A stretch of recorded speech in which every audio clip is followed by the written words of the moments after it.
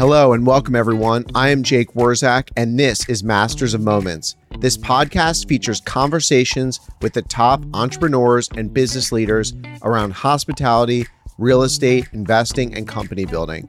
We explore the ideas, strategies, and approaches that brought them to where they are today. Hear the insights, behind-the-scenes secrets, and methods you can't find anywhere else.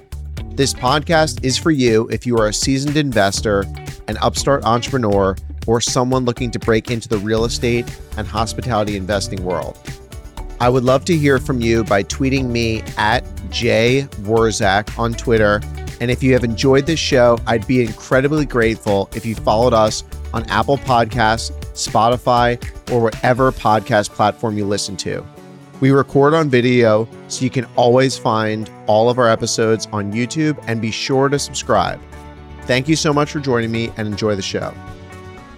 My conversation today is with Dev Motwani, managing partner at Merrimac Ventures. Dev and I have been friends for some time. He is really big in real estate down here in South Florida, and he's also getting into some other really exciting projects throughout the country. We talked about everything from growing up in the family hotel business by literally living in these hotels in Fort Lauderdale Beach, moving to New York City, and then coming back to work with his family and eventually leading the firm and growing it into a very, very large real estate player throughout the country, but heavily focused in South Florida in condos, hospitality, multifamily, land, other experiential investments. We talk about partnerships, how he is creating investment structures to be held for the long term. Please enjoy my conversation today with Dev Motwani. Dev, it's great to have you on the podcast. Thanks for having me. Awesome. I thought a really good place to start would be for you to kind of break down how you got into the real estate business and the hotel business, because it's a non-traditional story and it's pretty inspiring. Sure. Happy to go through that. So, grew up living in a motel in Fort Lauderdale Beach that our parents bought in the mid 80s. So traditional, typical Indian story. Parents were immigrants from India, started a business actually outside of St. Louis. That's where I was born, my brother and I. But then bought a motel on Fort Lauderdale Beach, mid 80s, prime spring break, and we lived in it and we operated it. So I didn't really know what was going on. I knew I had a pool outside and the beach was across the street and it all seemed pretty cool. But, it was a combination of a hospitality play, operating business, but then also long-term real estate play. But we lived in it. We operated it. Our living room was connected to the front desk. My brother and I would have to, pause our video games to go check people in and negotiate rates while we were 8 years old, and all kinds of child labor laws violated. But we're past the statute of limitations on that, so mom's fine. But that's how we grew up, and it was a cool upbringing. But my parents worked really hard, and we were 24/7. And so, my dad unfortunately passed away when we were in high school. My mom took over. She was already working with him in the business, but then she took over the whole thing. And so we saw how hard she had to work. Nitin was my brother, is also my business partner. We went off to college. We both went to Duke. We said, there's got to be an easier way. We don't want to be back in Florida. We don't want to be back in real estate as we, thought of it. 'Cause, we thought real estate was running these motels. And so we went off to New York, got into investment banking. He went to Goldman. I went to Credit Suisse, both doing derivatives, and just basically we're kind of writing off moving home. And then one day our mom calls and says, hey, I'm coming to New York next week. I got a meeting. Can you get off for lunch? And we were like, what kind of meeting could you have? You're running motels in Fort Lauderdale. And she says, well, I have lunch with Donald Trump. I thought you'd want to join. And so that's when we realized there was something different to the quote unquote family business beyond, running these motels, the real estate component, the development opportunity for some of the land we own. And so he and I both decided to come back. But before that, we both stopped at Columbia, did their master's in real estate development. So we got to really learn the institutional side of the business and the more formal side of the business. But I always say the money we make isn't, a function of that, or it's because of what we learned growing up in the business and watching our parents really roll up their sleeves and operate, from the ground up. Do you think your parents had an insight that the real estate was going to be valuable? Or did they just say, hey, I'm going to buy this thing and I can operate because I'm nice and I'm hospitable? and we'll see what happens? Or was there some like longer goal that they had at the time? You know, I think my dad originally said, if we're going to do this, we got to be on the beach. I want to be in the game. So he understood location, which is obviously the premise of real estate, or a premise of buying good real estate. And I don't know that he thought we would develop it, and never thought we would see a Four Seasons, let alone we would be the ones to develop it. But even if it was an operating motel, he wanted to be in the middle of the game, the best location. And for development land purposes, he knew that was also, a benefit. Now, the year after we moved, the city kicked out spring break. And so we didn't choose to be in the development game and have to look for a backup. We were forced into that. And so fortunately, because we bought such good real estate, we had that optionality. If the motel business stopped working, he knew that there would be a redevelopment play.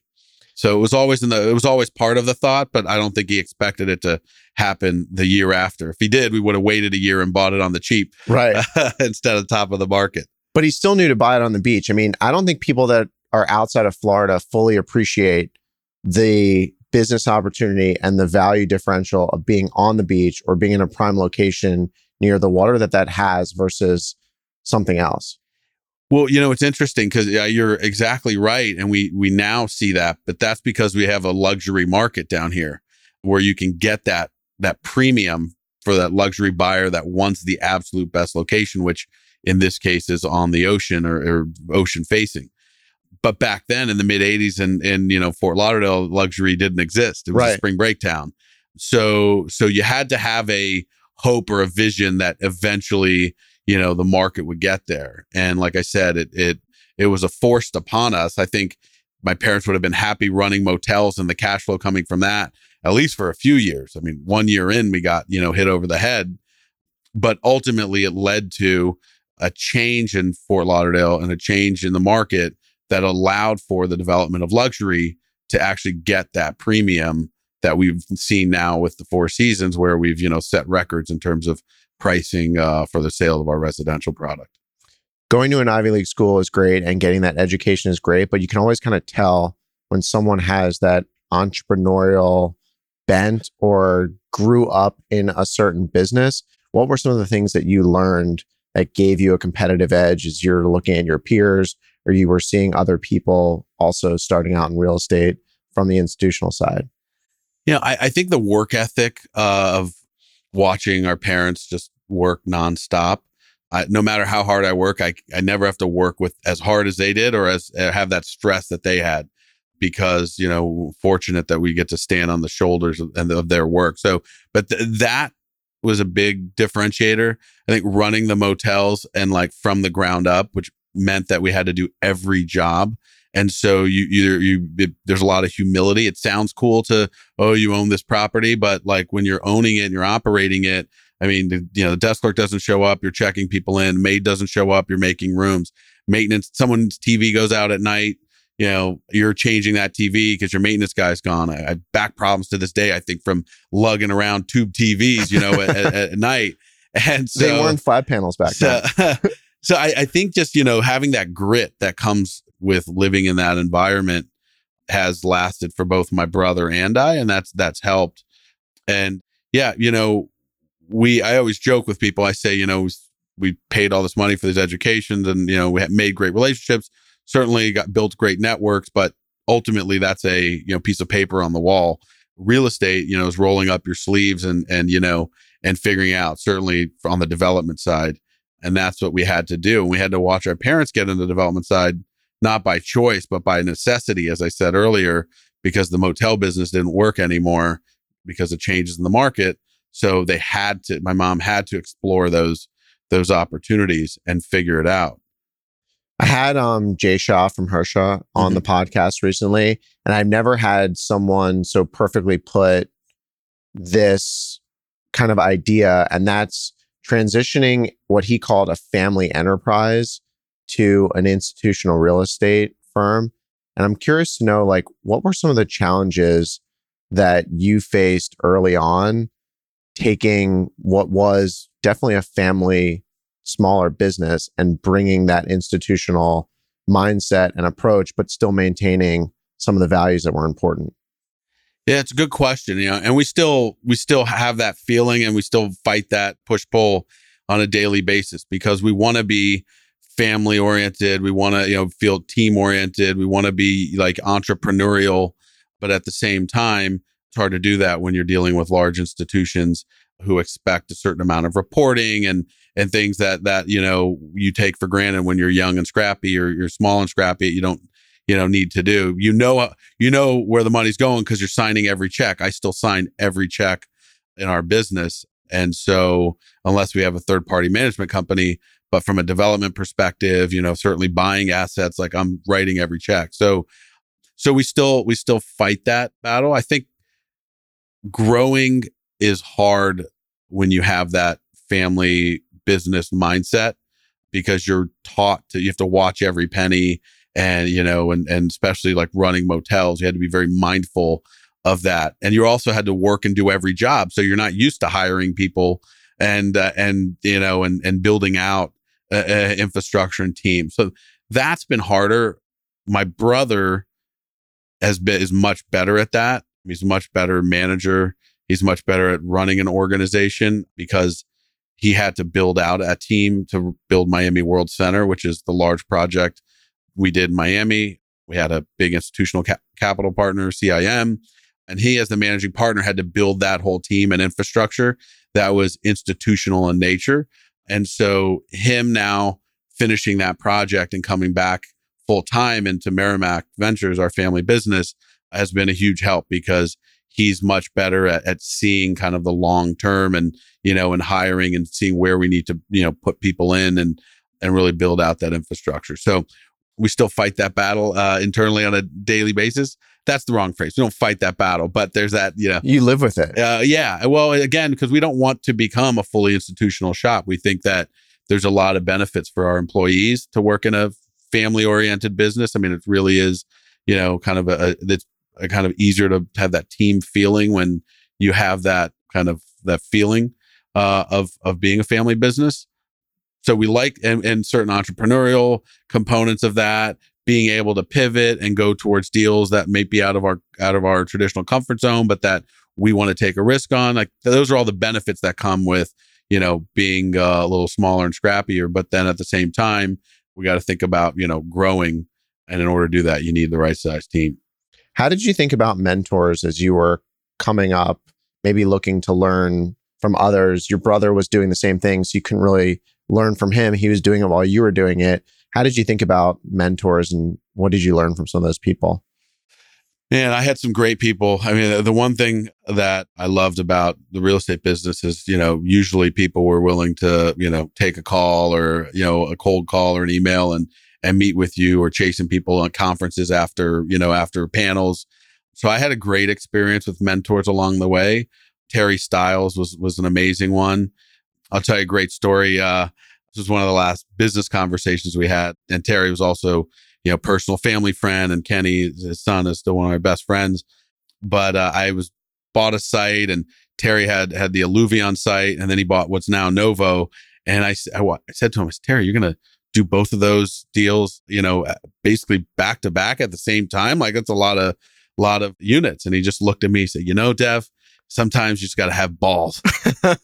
And I was like, all right. I mean, so, but I know Terry's a smart, thoughtful guy, and he knew the market well. And both of those are super successful deals, and the market could handle the inventory, but it was a risk, and that he was willing to take. And so, I don't think he was a complete gunslinger, but, taught me like, okay, yeah, maybe sometimes I got to look to the future when you're looking at a market and not just the past. And so he was great. Jim Mata was a great one. Harry Posen, just there's so many, Phil Smith, who's unfortunately no longer with us, just great. And not all were in real estate. Some of these guys were just business guys, like Phil Smith, were willing to talk just about career and, about the trials and tribulations and the challenges that they went through, in their life. And all the guys I mentioned are very successful, but, hearing that they struggled and they went through challenging times made it easier to get through some challenging times, or always kind of look towards that, think about that light at the end of the tunnel and not necessarily, darkness that's right in front of you. So I was very fortunate to have people, willing to, give me their time and be honest with their challenges and how they got through things. So I'm very much appreciative to them. And there's many others that I'm not naming right now, but like I said, I was very fortunate to have people give me their time. I think what Terry said is probably the real definition of being an entrepreneur, because that's it. Like sometimes you just get the feeling in your gut and you have to go for it. And when I've seen some of the projects that you've done, they haven't all been exactly the same. And they've been ones that you needed to be humble. There's been ones that you needed to be aggressive. It's a very different approach from being institutional. Yeah, I mean, I guess that's how we've been able to compete with some of the bigger players, is to be a little more flexible or take a little more risk. So you mentioned mentors. Joel Altman, always been great at giving me time, but he told me not to close on my Dania site, and now it's 340 units. We finished it. It's leasing up great. Rents are through the roof. And so it's proven out, but I bought that site, I think in 2016 or 2017. So the good news in real estate is eventually you should be right. Time heals all wounds. You just have to be able to last and make it. And so I don't know that he was wrong, but he in fact, in some ways he was right. It did take longer than I thought, but the model proved out, and now we've got a very successful deal there. But I was able to get that site and compete because none of the merchant builders, none of the institutional guys were willing to go and take that early bet and wait that long. And we were willing to do that. So when your mom had that meeting with Trump, did you end up going? We did. Yeah. So we went to Trump Tower and we actually had lunch with Don Jr., but we met with Donald that day as well. And that's now the Conrad Hilton on Fort Lauderdale Beach. So most people don't know that was originally intended. That was the first. Conrad Hilton was our first project. But when we originally signed the deal, it was going to be a Trump International, and that's the property that we grew up on. That's where the Merrimac was, and so that was our first big deal. And my mom went and got that entitled and approved without a land use attorney. She just rolled into City Hall with a roll of plans and said, "I need to get this approved." And she went, got a unanimous vote, which those days you didn't get in Fort Lauderdale. Certainly not on Fort Lauderdale Beach, but she got that project approved. And then we brought in some development partners who we co-developed it with and really learned the business, selling condos, structuring hotel deals, obviously building the thing, and then watching what happened in the crash and our blender fails. And, it's like, all kinds of challenges. So we learned the good, the bad, and the ugly through that. But yeah, we were at the meeting with her. Funny enough, I saw Trump at a friend's wedding in Mar-a-Lago, and happened to end up standing next to him. So I said, I reintroduced myself, and we met him before The Apprentice, certainly before politics. So He was a big figure in New York real estate, and he was well known, but his celebrity has gone to a much larger level now. So I reintroduced myself and then remind him that, we were partners in Fort Lauderdale, and he walked around the room and said hi to everyone. And I could tell he probably didn't remember who I was, was cordial, but I could see in his eyes that didn't ring a bell. But something rang a bell, because as he finished his lap around the room, he came back up to me and he walks right up to me and he points to me and he says, "Your mother, tough negotiator," and walks out of the room. And the funny part was the people I was standing with when that happened, they weren't with me when I first said hi. So they had no idea why he just came up to me and decided to tell me that my mother was a tough negotiator. But he remembered when we had that meeting, and she was, we controlled the deal. And so she, made sure she got the deal she wanted. There's always a good Trump story. That's a good one. So the start of that process, I think, really kickstarted your company, because it was an approach that many landowners might not have taken. A lot of people in your mom's position might have just sold the land and gotten out of it. And she wanted to stay in the deal. What about being in the deal was important for you and your family as a way to start doing other things? It's a good question. Probably a little bit of it may have been sentimental. There was a vision that she and my father shared when they acquired that block. So we we acquired a full city block in pieces. That's what we allowed for the large development. So probably a little bit of it was sentimental. It was also, the origin of that deal was that Hilton came to my mom and she cut a deal to sell it to them, and they were going to develop it. They couldn't get the entitlements because the politics were so hard in town. Really? So they walked from the deal. They also had some internal stuff going on where, Hilton, Marriott were getting out of the real estate business. So they handed her the set of plans when they terminated the contract. And she said, well, the next time someone comes to me, I want to have an approved project so that I just, do a deal. So she went and got it approved. And then people started showing up because here's this lady that has an approved project, oceanfront, and it got entitlements no one had ever gotten before. And so she realized she created a lot of value in doing that, and not just certainty, but also value. And so I think she said, well, I want to learn what you do and I want to stay involved. And in fact, a lot of the developers that came to us insisted or asked us to be involved because they knew that the politics would continue to be challenging, and having a local partner with a good reputation and relationships was important. So that taught us that the reputation and relationships that we have are extremely important. And then as we understood the pro forma and the business side of it, we said, well, this is a good investment. So why wouldn't we stay in, And so we learned a lot through that process as a result. So now fast forwarding, that deal's done. What asset classes do you start to focus on and why? Obviously hotels, there's an affinity there, but I know there's other asset classes that you did very early on. Why did you do that?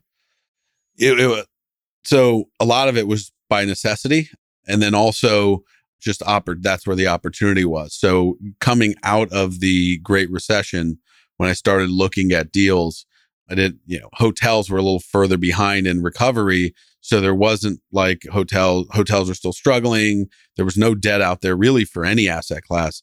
So I looked around and I just said, well, what's trading? And a couple deals had traded for land for apartments. So I said, okay, I'm going to focus on land that I think are good apartment sites. And at that time, I was focusing on land because we had gone through an entitlement process, a couple at that point, and so knew that we understood that process, good relationships, good reputation locally. It was just now we were looking at a different asset class. So, and the banks didn't want land coming out of the Great Recession, and they had a lot of it on their balance sheet. So they were willing to get rid of it at good deals. And so, but in order to buy that, you needed all cash. And so I was fortunate. I met a couple high net worth investors who basically backed me in a fund where we went and bought all these deals from the banks. And I said, I'll just figure out what's the highest and best use. It was all guesswork. In 2011, nobody was building anything. So it was all just, guess and hope for the best. And fortunately, Florida came back faster. All asset classes really came back faster than we had anticipated. But the first deals we did were focused on multifamily. So I had to learn that business. And then we started selling land to multifamily developers. Then as I learned that business, I liked it. So then I'd say, okay, well, now I'm entitling the deals. So just like my mom did, I said, okay, now I'll partner with you. And then I really liked the apartment business. And so now as my brothers come back in, we're building those, ourselves. So apartments have become a big part of our business, but we're doing condos. So we have a number of condo development deals, and that's driven by the site. If a site makes sense, if it's oceanfront, waterfront, or, in downtown Miami, we have sites that are great condo sites that we're doing. So that's also a large part of our business. And then also still do hotels. Many of the hotels we're doing at Merrimac in-house are more mixed use oriented, luxury, that have, a condo component, a branded residential component in addition to the hotel. And then we have partners like at Driftwood Hospitality, where we kind of do more of our traditional, 3.5 to 4.5 star development and acquisitions. When you did that first land deal, how did you raise the capital? Because you kind of glossed over that, but it's not easy to raise capital and to find investors for your first deal, especially when you're just saying, it's a good site and I don't know what I'm going to do with it, but we're going to do something. How did you do that? So the first big deal that we closed was the Las Olas Riverfront site. So it was actually for many years, it was my By the way, biggest- that's a huge deal. That's not like a big deal. That's a huge deal. It was. And so I was very fortunate to have people believe in me because I was young and hadn't done anything on my own at that time. But what happened was that, so the guys that ultimately became my LPs in that deal and many others, I met them because we competed on another deal on the beach and they outbid me. And they outbid me because they had their own cash and I needed to, find investors, and I had one I was talking to and he kind of went a different route. And so I was kind of left without backing. And so I lost the deal to them. And I was able to meet them later on. They actually reached out to us, and these were finance guys. They weren't real estate guys. They were from Canada. They just knew that things were cheap in Florida, but they didn't know, real estate. And so I helped them with their project. I gave them ideas and did it to build a relationship, but also, they asked, why are you giving us your plan? Like, we now own it. And I told them, I said, you can't execute on this plan. You can't get this approved. You're not going to understand the nuances, of the zoning. It was challenged zoning. There was historic designation. There was a lot of challenges with the site. So I was lucky that they bought they bought a pig that, I could, make work. And so once they realized that and they appreciated the candor and realized I knew what I was talking about, they then came and said, okay, let's go buy more stuff. And so I happened to know Riverfront was for sale. I showed it to them and they knew it because they had houses here and been coming here and they knew the asset, and they said, yeah, let's go do it. That seems cheap. So and sometimes it's nice to have out of town investors out of market, I should say, investors, because they can look at it from a different lens than you are locally. So locally, everyone thought I overpaid because they knew what other people were bidding and you couldn't develop it at that time and you were going to have to hold it for years. And so in a model, it looked like we overpaid, but in their minds, there was like, this is great dirt and we're getting it at a fraction of what we could have gotten it for just a few years ago. Why wouldn't we buy it? So, and they were willing to wait to develop it if it took time. And so it was very fortunate of having the right capital partner for that deal, because an institutional partner, if I had that, doesn't matter how great our relationship is, they never would have taken that risk because the timing was uncertain. I also think an institutional partner never would have listened to you on the deal that they bought. They would have still just grinded through and tried to get it done themselves and not listen to the guy that they were bidding against. And kudos to you for having that abundance mindset to be willing to share what your plan and strategy was without necessarily getting anything in return immediately. And it worked out well. Oh, thanks. I mean, I don't know that it wasn't intentional, like it just worked out that way, but that's just how our family operated. That's how my mom had always been. Other developers would come to her from out of town when they were coming in and ask for advice or support on their projects. And she's always willing to do that because she wanted to help other people and help the market. So we always had a different mindset. And I think that, we're Hindu and I believe in karma. So I guess, I don't do it for something to come back to you, but I think the, universe does reward you. I agree. When you operate that way. 100%. What were some of the key characteristics of the land sites that you were looking for? Because you didn't have a plan. So I guess what I'm asking is what are some of the things that you're looking at from a zoomed out level to know, I don't know what I'm going to do, but this is a good site? So, yeah, I don't know that I was intentional about this, but the way that it worked out was pretty much every site we bought was had great visibility. Even the stuff we bought out in West Broward and Pembroke Pines, we bought a site, it was on University Drive. We bought the land right at 95 in Broward. So you had great visibility, and great traffic flow. The Pembroke Pines deal ended up being apartments. Broward 95 ended up being industrial and storage. So also two new asset classes to us, but they all had great visibility. So really just great dirt.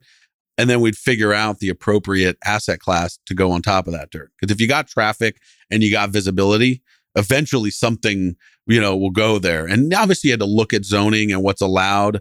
And in those two cases, we had to rezone the property, but we rezoned it to a use that was appropriate for the location. It wasn't like I was trying to put, a commercial building in a residential area.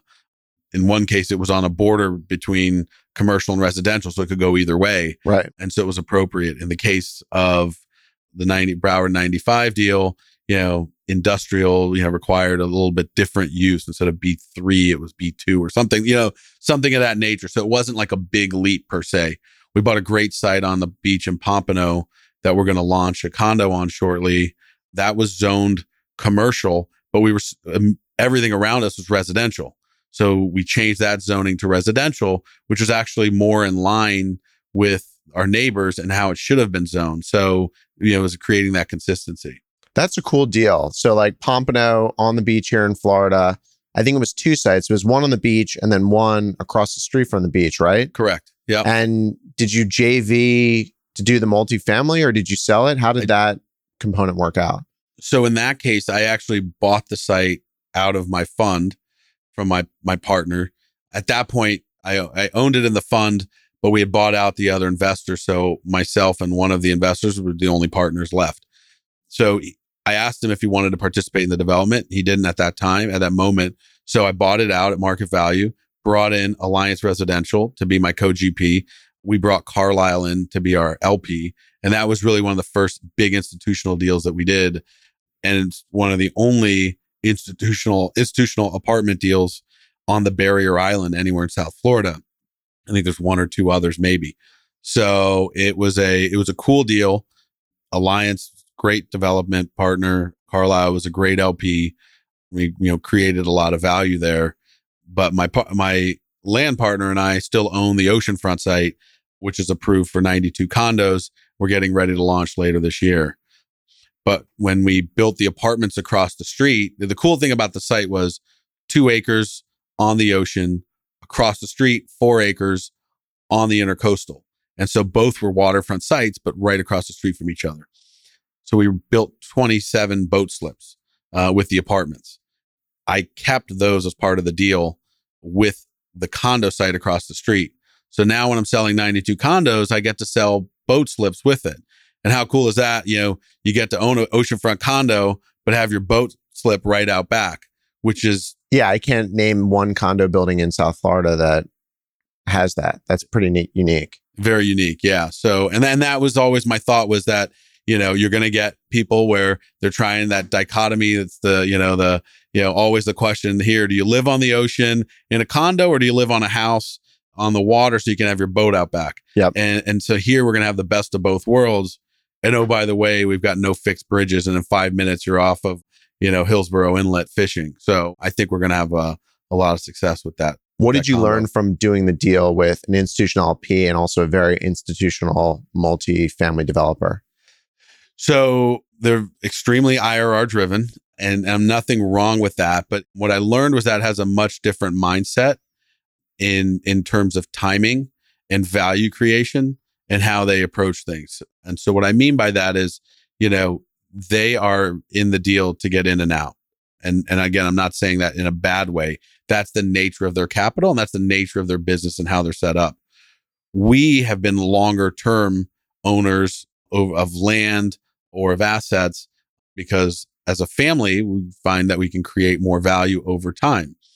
There's also a lot of friction and transaction costs when you're selling. There's also a lot of tax consequences. The institutions aren't really focused on that because a lot of their LPs and investors aren't taxpayers. They're pension funds or they're, insurance companies that have different tax status. So what I learned was that my outlook, the things that we think about as a family business were much different and not perfectly aligned with how they look at it. Again, we had a great experience. We built a great product. We set a record when we sold it in terms of what we sold per unit. So all great. I signed up for that. I got no qualms with the deal, but it did change my mindset going forward where I said, I'd no longer want to do institutional oriented deals. I want to build the same types of assets, but I want to structure it to own long-term. And so that's how we've pivoted our business over the last 5 years. Now, when we have a deal, we'll either bring in, high net worth friends and family capital or who wants to build and own long-term, or we'll bring in a single family office that also has that same mindset so that we can really kind of create that value, but then also keep the asset for the long term. I want to hang there and unpack that a little bit. So I get it that they wanted to get in and get out, but what specific decisions were they making that would be different than things that you might have done taking a more longer term approach other than just deciding to sell? So, for instance, rents were going up significantly while we did our lease up. And so we knew intuitively that meant as we stabilized it within a year.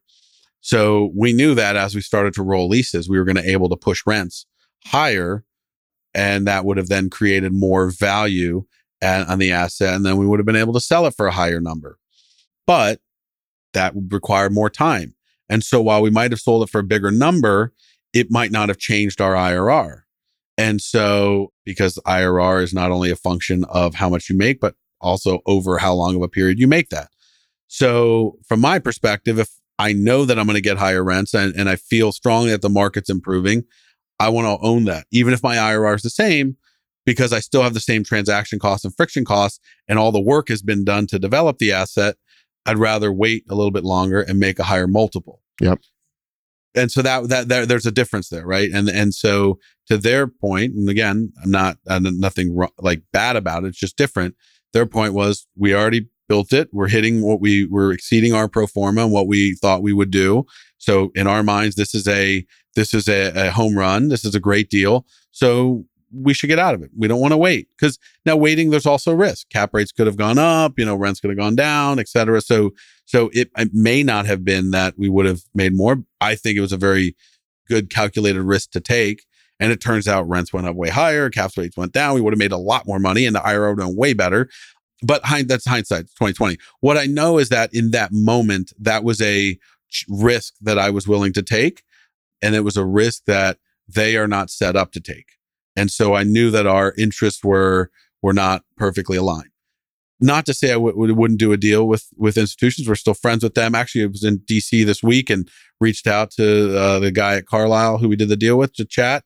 So we would do another deal, but the interests need to be aligned. And that's when I learned that it's not just what capital you have, but also what type of capital you have. So staying on that deal, when you're contributing land that's entitled into a partnership, how are you structuring it from your standpoint? Like a co-GP, like how are you structuring the waterfall so that you're getting promoted, incentivized, whatever it may be? Yeah. So look, each deal is different. It depends on the partner and what their sensitivities are, how long we've owned the land. Did we change the zoning? Did we take risk? Or did we just buy something where, it was, we were good timing and, bringing someone in shortly thereafter. So the nature of the deal can change depending on that. But typically we'll bring someone in after we've already acquired the land, already entitled it. So we've de-risked it. We'll look at what the market value is and, usually bring them in at a discount to that because we're going to participate on the back end. So we'll both share in that discount. And then, the waterfall, I try to do a more simple waterfall that again is more geared towards, multiples and aligned with a longer term hold versus, multiple hurdles that are really then you get into more of an IRR driven mindset, which again is not how we like to think of these things. So I try to simplify the waterfall. And in some cases, it means I'm going to make less. But what I have is peace of mind that our interests are aligned and we're in this for the long term. And so usually we'll have, we'll crystallize the promote, so to speak. So we'll lock in a value after we've built it and stabilized it. And then, adjust our ownership percentages based upon that and then continue to own the asset. After that, it's just, pari passu based upon what we own the asset. And we're putting in more capital in our deals. So, in most of the cases, we're buying the land ourselves. So we're putting in 100% of the capital. When we bring someone in, we might put in, 25 to 30% of the equity. So because we believe in our deals, I'm not buying it unless I believe in it. Sometimes when you get into an institutional world, people do a deal because they can capitalize it. To me, that's, not that's not how we look at the world. I look at the world as like, am I going to put my money up and risk it on this? And if the answer to that is yes, and the returns on the deal are great, then why wouldn't I put in more capital than say a 90-10 deal where the LP's only looking at me to put in 5 or 10% of the money. So on these new deals where you're pivoting and doing some more family office and high net worth individuals, How are you unlocking some of that liquidity along the way? Because it's great to never sell anything, but as a developer, as a real estate guy, you need cash to go do the next deal.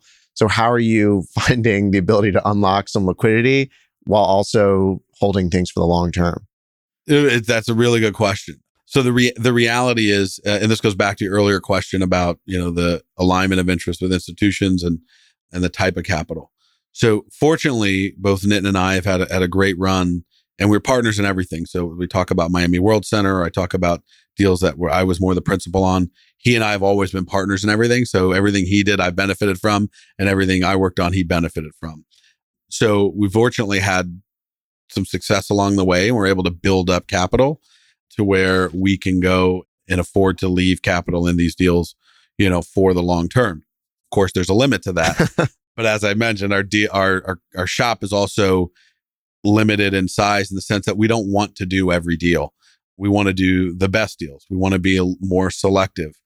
It's the reason we haven't raised a fund ourselves, because, while we've both been in the fund business, I mentioned mine, which is a little bit, more high net worth driven. He was a partner in private equity fund, real estate private equity fund that ended up with like $1 billion, I think, across a couple funds. But it just becomes a different mindset. You do more deals. Your return thresholds go down. For us, if we're using our capital and we know we're going to leave it in long term, we're going to be a little pickier, and we're going to save that capacity, both time and capital, for the higher return deals. And so we're just more selective. But we're fortunate. We've had good amount of capital. We've had deals turn where we've created some value and some wealth that we've been able to so far keep up with our pipeline. What are some of the mistakes you've made buying land? I think all developers are optimists. You have to be Always. In this business. So, I mentioned earlier, Dania, I think timing has generally been the challenge. I've been a little early in markets, believing that they would come back sooner and faster than I hoped. Now, in some cases, I was lucky and things came back much faster than I thought. So I've been lucky the other way, but I've certainly been wrong in the sense of, how long it's taken for certain markets to mature. And so, but again, that's part of the business. On land, knock on wood, we've been fortunate that we've been successful in all of the rezonings that we've worked towards and that were part of our business plan. So from that perspective, we haven't made any mistakes, so to speak, but that's because we do a lot of due diligence, before we go hard on a site. And so I'm designing something. I'm meeting with the neighbors, the politicians. I'm making sure people want the deal. Not just do I think I can get it approved, but do people want it? Because along the way, these things take time, and neighbors can change and politicians can change. But if the community wants the deal, and it's a good deal, then along the way that sentiment should hopefully stay there. Are you trying to not go hard on a site, not buy a site until you have entitlements, or that the entitlements are there right when you close? Or are you willing to take the risk in certain markets? We're definitely willing to take the risk, but it's a calculated risk. So most of the sites I bought have gone hard. In many cases, closed well before we've gotten the entitlements. But like I said, I've done the due diligence and feel good about it. But it's also a lot of times that's, a function of the price of the land. So if I'm getting the benefit, I'm not going to pay the landowner for the entitlements that I hope to get, because then that just, to me, doesn't make sense. And a lot of landowners expect that. And quite frankly, some people maybe are willing to do that. That's not our philosophy. We're more than happy to take the risk. We're more than happy to do the work, but we want to be compensated for that risk. I had a site south of the river where I had an institutional partner. They did not want to buy the site unentitled. It was a really good deal to buy it unentitled. So they said, "Hey, I'll come in with you and we'll capitalize it when it's entitled, and we'll capitalize it at a higher value." I said, "Okay." So I went and bought the site, entitled it, and took that risk. And then I was willing to put it into the venture at a higher number that was agreed upon. That was still a discount to the market, but was higher than I bought it for. And that was the deal. And we were ready to go. And then COVID hit. And so the deal ended up not happening. They could have closed on the land at that point with me at the discounted number, but still higher than my basis. and we could have rode out the turbulence together. They chose not to do that and kind of left me holding the bag solo. But that's the risk I signed up for. I didn't know pandemic was coming, obviously, but it is what it is. Ultimately, I sold this land for more, was able to roll that money into another site that ended up being a 2-tower site, and it all worked out. It all sounds great now, but I can tell you there was a lot of sleepless nights in between, and there's a lot of gray hairs on this head as a result of that situation. But again, that's what we sign up for. You know, I mean, there's definitely risk in our business, but you know, if we take that risk and it works out, we should be compensated for it. But it goes back to location. I mean, you're like south of the river. That's in Fort Lauderdale, a very prime area now. COVID for a couple months there was scary, but then Florida started ripping. So it worked out well. Things work out. It worked out, but you know, I was out there pitching south of the river for a while. Just like, you know, we bought the land in Pompano in 2011. And so I was like the guy on panels pushing Pompano, you know, and then once Pompano got rolling, you know, I bought Dania. So then I was the Dania Beach guy, you know, and then south of the river, you know, I had to push that. And so, you know, part of that is, you know, how we all sell our own book, but at all those sites, like we closed on the land. Like I took the bet. It wasn't like I was tied up and trying to sell someone a dream. Like I took the risk in each of those cases because I believed in it. You know, I believed in each of those sites. I believed in each of those markets. So I was willing to do that. But at the same time, you know, in real estate, you can't do it all on your own. You need friends and you know, peers around you to create a sense of place. And so you got to convince others of the same vision. Well, I'm grateful for you because you're building 2 massive towers next to a hotel that I own that was desperately in need to get these crappy buildings knocked down. So thank you very much. You're not still mad at me about my joke about extending the Greyhound lease? No. There was like a Greyhound bus station across from this beautiful hotel that we owned, and it was a disaster. And then Dev came along and bought the whole site. And actually, when you knocked down, it was a paint store, like a Class B industrial, and then this bus station. When you knocked it down, you really realized the value of that site, and the purchase price was good. And it's going to be a great amenity to the neighborhood. Well, I'm glad you're still positive. Maybe we should until tell you everyone. Start vibrating and the guests like start complaining. Over. But yeah, that's over. That was one that's week. Good. Yeah. But when I called you to tell you that I was terminating the bus lease, which was a good news, I decided to play a joke on you, and instead I told you that I extended the lease and how good it would be for your hotel because the visitors to the bus station would be coming over for coffee, and you were not happy with me for that moment. There was 30 seconds where I was on the phone where I was like, is this guy fucking joking or is he serious? Like, I don't know. You know, I had to have a little fun with it, you know? Like, I knew you would be happy. So. It was good. It was good.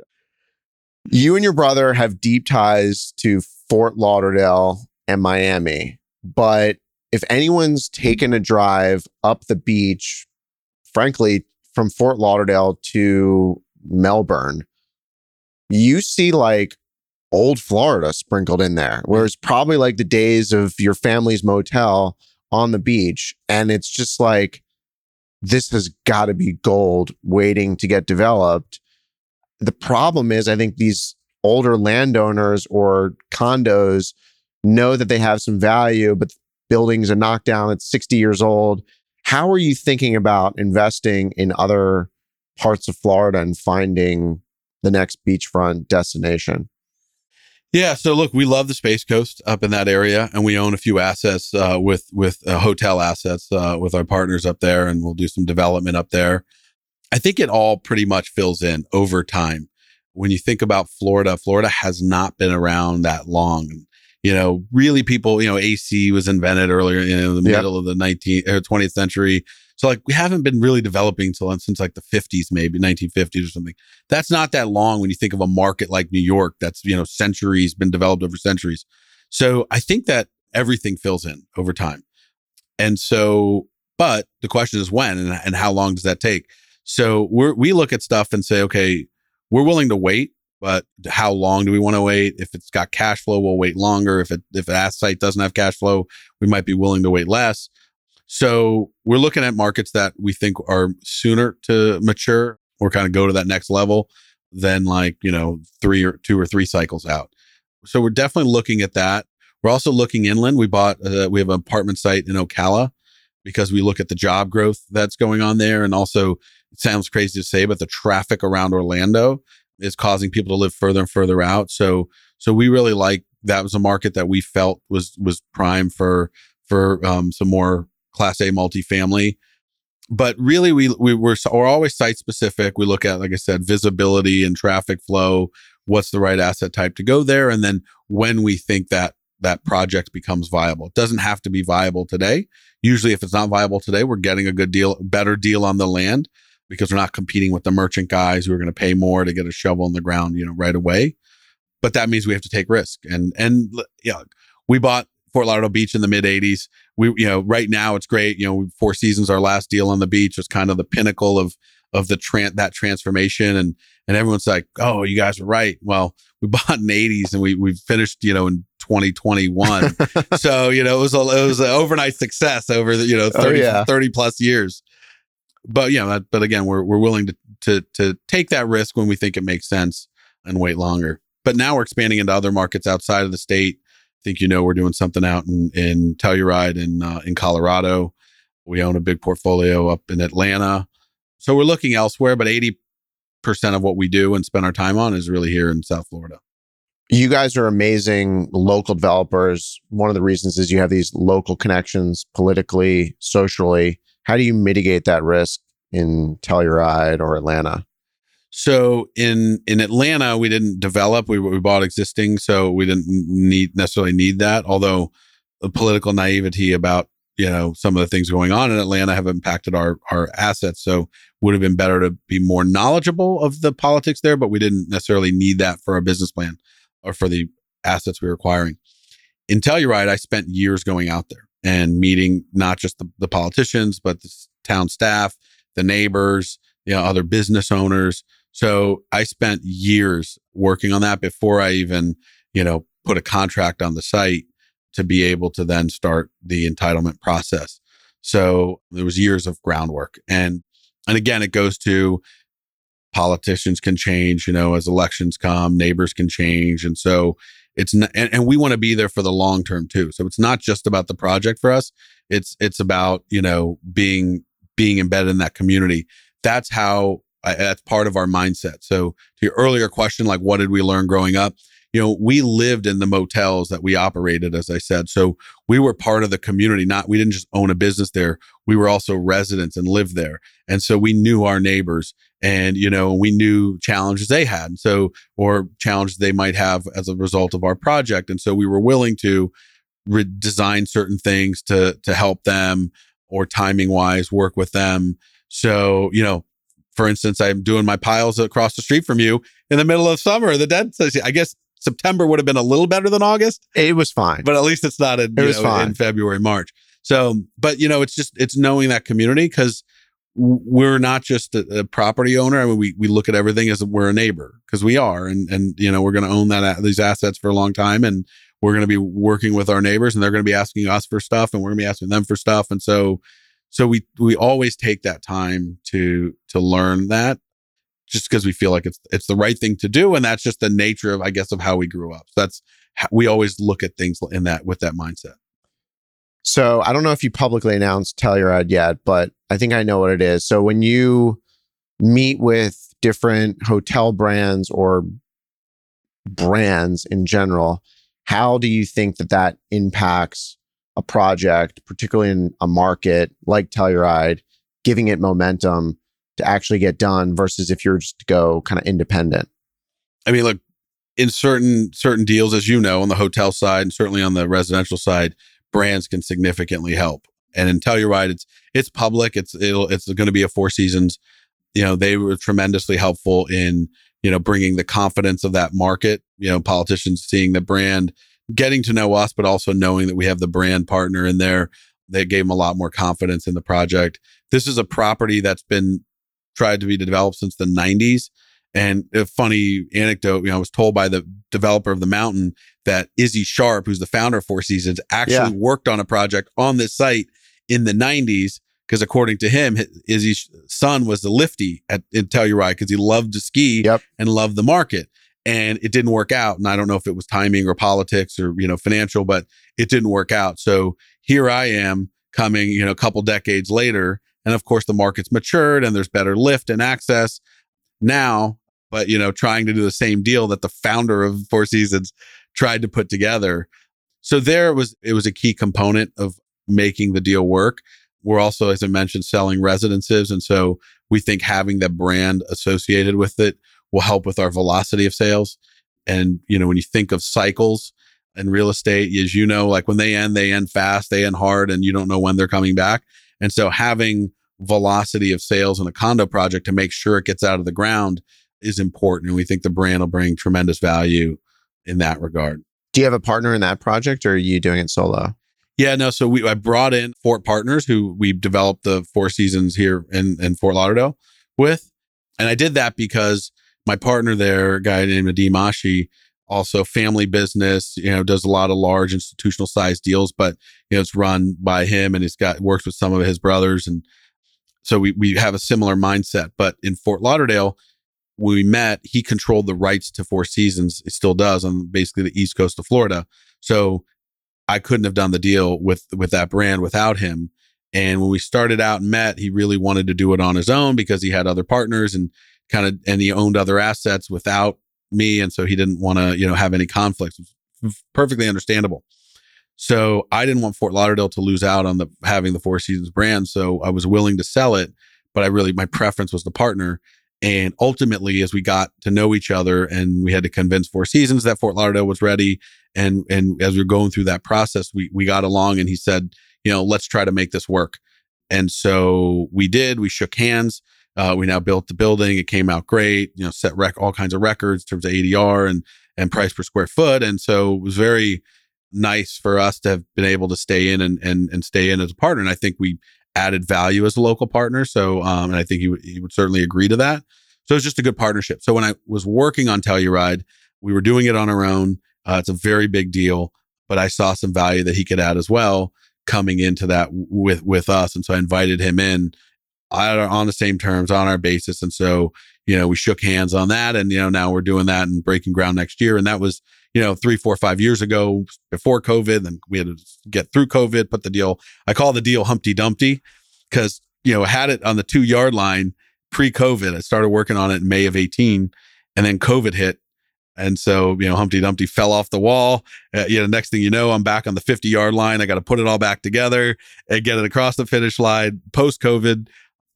But through that, he was a great partner, and again, right mindset. And so we're doing that together. So when you're putting that deal together, you could obviously speak to any of these Mountain West developers or West Coast developers. What gave you the comfort to work with Fort versus someone that's built in the mountains before and has sold in the mountains before? I think it's just because, again, we knew our mindset were similar. I didn't know this about my partner, but he's been going to Telluride every year for the last 30 years. He's a huge skier. I'm not. I blew out my ACL skiing on a due diligence trip. So you're going to be like manning the bar, or what? You're going to be holding down the bar? I'm much better at après ski than I am at actual skiing. Okay. So, but he had a true passion for the market. And honestly, to me, there was a lot of value in that, understanding, who goes there and the types of buyers. So, and we're hiring a construction team that has a lot of mountain experience. All of our consultants have a lot of mountain experience. So we built a team that can kind of fill in those gaps. For me, it was more about having a partner with the shared vision and, kind of common interests. And like I said, I didn't need a partner on the deal, but he's a great partner, and I'm glad we're doing it together. I'm happy for you. This seems like kind of one of those never sell bucket list development projects. So congrats. It's going to be fun. Thank you. Still got to build it, Yeah, but that's the pain. Then it's fun, like sitting at Opry. Yeah.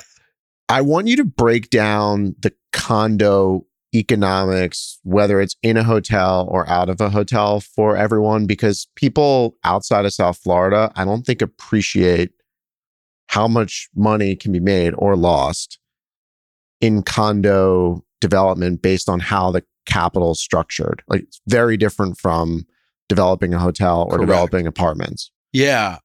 So in general, I would say the returns on a condo, if it's a good, successful condo deal, should be at least 50% higher than an equivalent apartment deal. But at the same time, there's a lot more work that goes into it because you have to sell each and every unit. there's more risk because you're really taking market risk. Do your buyers close? Can they get financing? How fast are you going to sell? Are you going to get your price point? So you're taking more risk. And then but on the back end, you're also paying more taxes. So you're paying ordinary income versus a capital gain if you're building, a hotel or an apartment building. So risk adjusted, I think that the apartment deals, are better.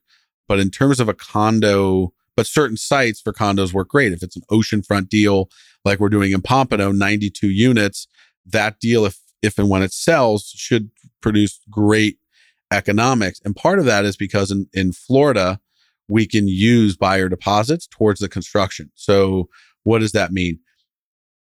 In the last cycle, we would get a 20% deposit from a buyer for a condo. I say last cycle, meaning pre, Great Recession. So kind of up till 2008, you get a 20% deposit. So you sell $1 million condo, you get a $200,000 deposit. You could use $100,000 of that towards construction, but you had to finance the rest. So it required a lot of equity and it was more risk because a buyer was probably more inclined to walk from a 20% deposit. Now the market has shifted where we're getting deposits up to 50% of the purchase price. And so not only do we have more committed buyers, but they're putting more capital into the deal.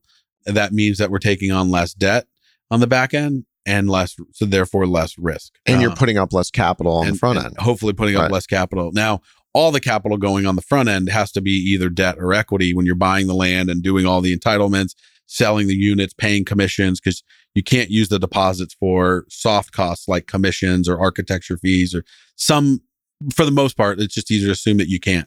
So you're still putting in a lot of equity, but yes, you're putting in hopefully less equity than you were under the previous model.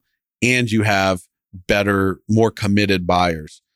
That being said, it's also harder to find guys that can put up or are willing to put up 50% versus 20% deposits. And so you have to feel confident that you're going to get those types of buyers in the deal.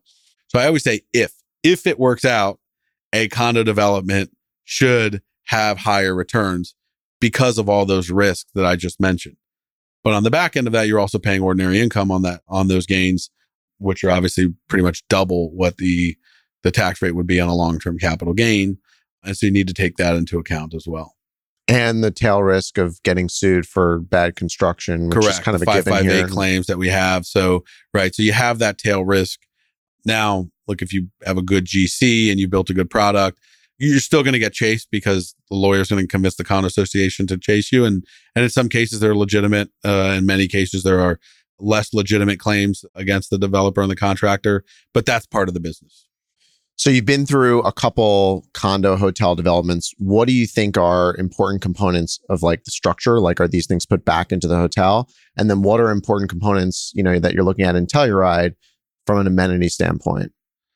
So I think if you're doing a hotel and you have condo hotels, and you certainly want buyers that are going to put it back in the pool. Those tend to be the happier buyers because they're getting a return that's carrying their second or third or fourth home, offsetting their carry costs. So they tend to be, happier along the way. But we're doing projects now that are essentially similar to condo hotels, but without a brand. And you can Airbnb them yourselves. We call it flexible living. We really kind of created the concept when we did the Gale project, which is the project we did on the beach. Coincidentally, that was the project I referred to earlier that my Canadian investors outbid me on. And so I ended up getting back in. They asked me to come in as a partner with them and do that deal as a carrot to then doing the other stuff with me. By the way, that was the deal that I totally effed up during COVID because Dev brought it to me on a silver platter. And I'm like, I'm not buying a hotel during COVID. No way. I'm doing these pref deals. This is great. What do I need to buy this hotel? Every time I drive by that thing, I'm like, why? Yeah. And then my buddy bought it and flipped it to a REIT. And that was fun. Yeah. Hey, think about how I feel. I did all the work and your buddy made all the money. So no, we did well, but as a passion project, it was a great asset, and we would have loved to have owned it with you long term.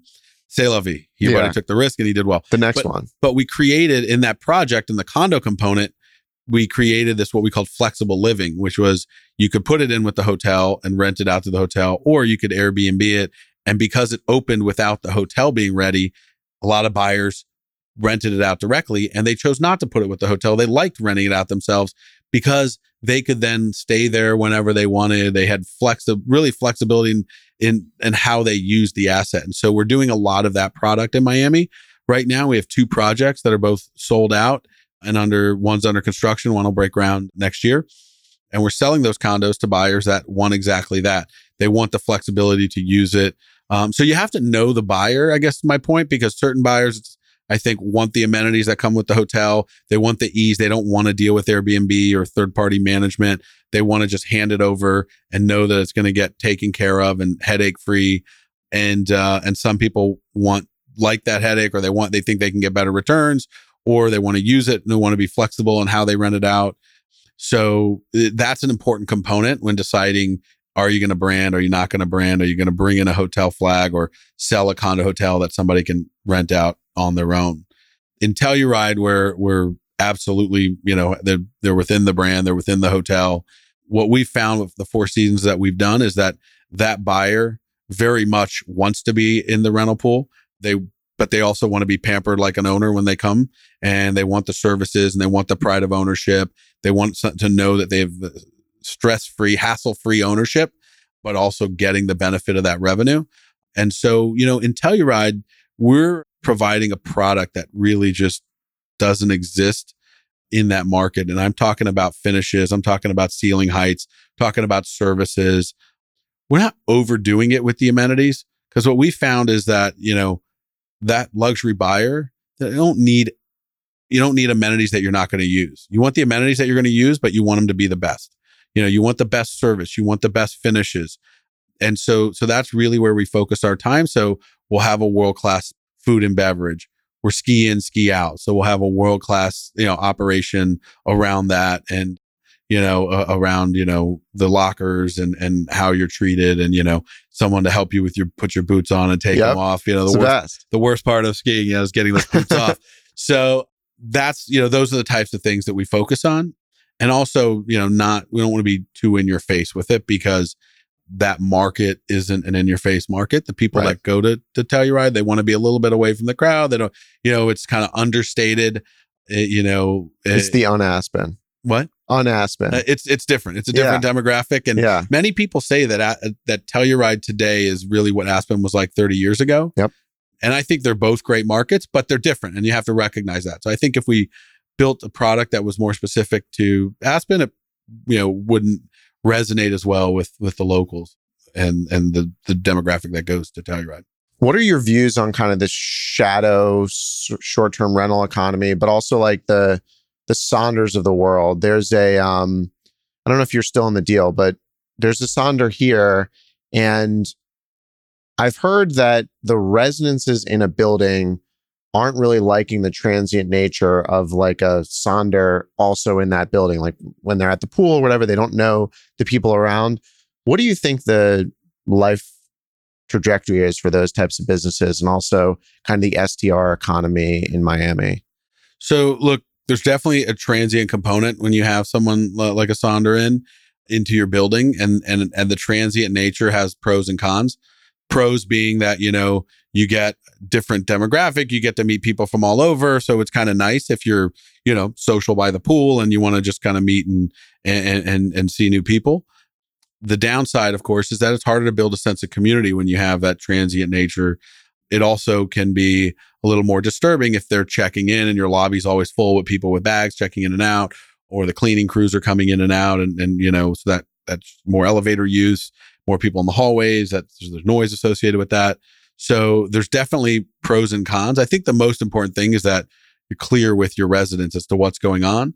And if you're going to have a significant component of that in a residential building, that you're designed in a way that where the more permanent residents can kind of feel that it's not impacting their enjoyment of the space and their quality of life. Are you exploring that in any of your developments, where you're going to have like a short-term rental side of the building and a more long-term stay side of the building, but combining the uses almost like a extended stay with a traditional multifamily? We're not. I mean, we do contemplate that when we look at certain deals. It just turns out that what we have now in our pipeline doesn't lend itself well for that kind of mixed use component. But if I were to do it, I would make sure that I had either a separate lobby or a separate part of the lobby for the transient component, maybe have a different elevator bank, or at least divide up the floors so those demographics are separated. You're going to have commingling when you do that in the gym, in the amenity spaces. That's nothing you can do about. But there are certain policies you can have in place when cleaning crews can come in, check-in times or check-out times. You can do certain things to try to mitigate some of that. And we would certainly do that. But right now, everything we have is either straight hospitality or straight residential. I want to bring it home with kind of like your approach and view on partnerships, because that's been a constant theme since you started the business with your mom and your brother. How have you found best to deal with challenging partners? Like, okay, maybe in the next deal you won't work with them again, but when you're stuck in a deal, how have you found to deal with a partner that's very challenging? Look, I think the once you get lawyers involved, then things are off the rails, and it's, you might as well give up on any sort of amicable resolution.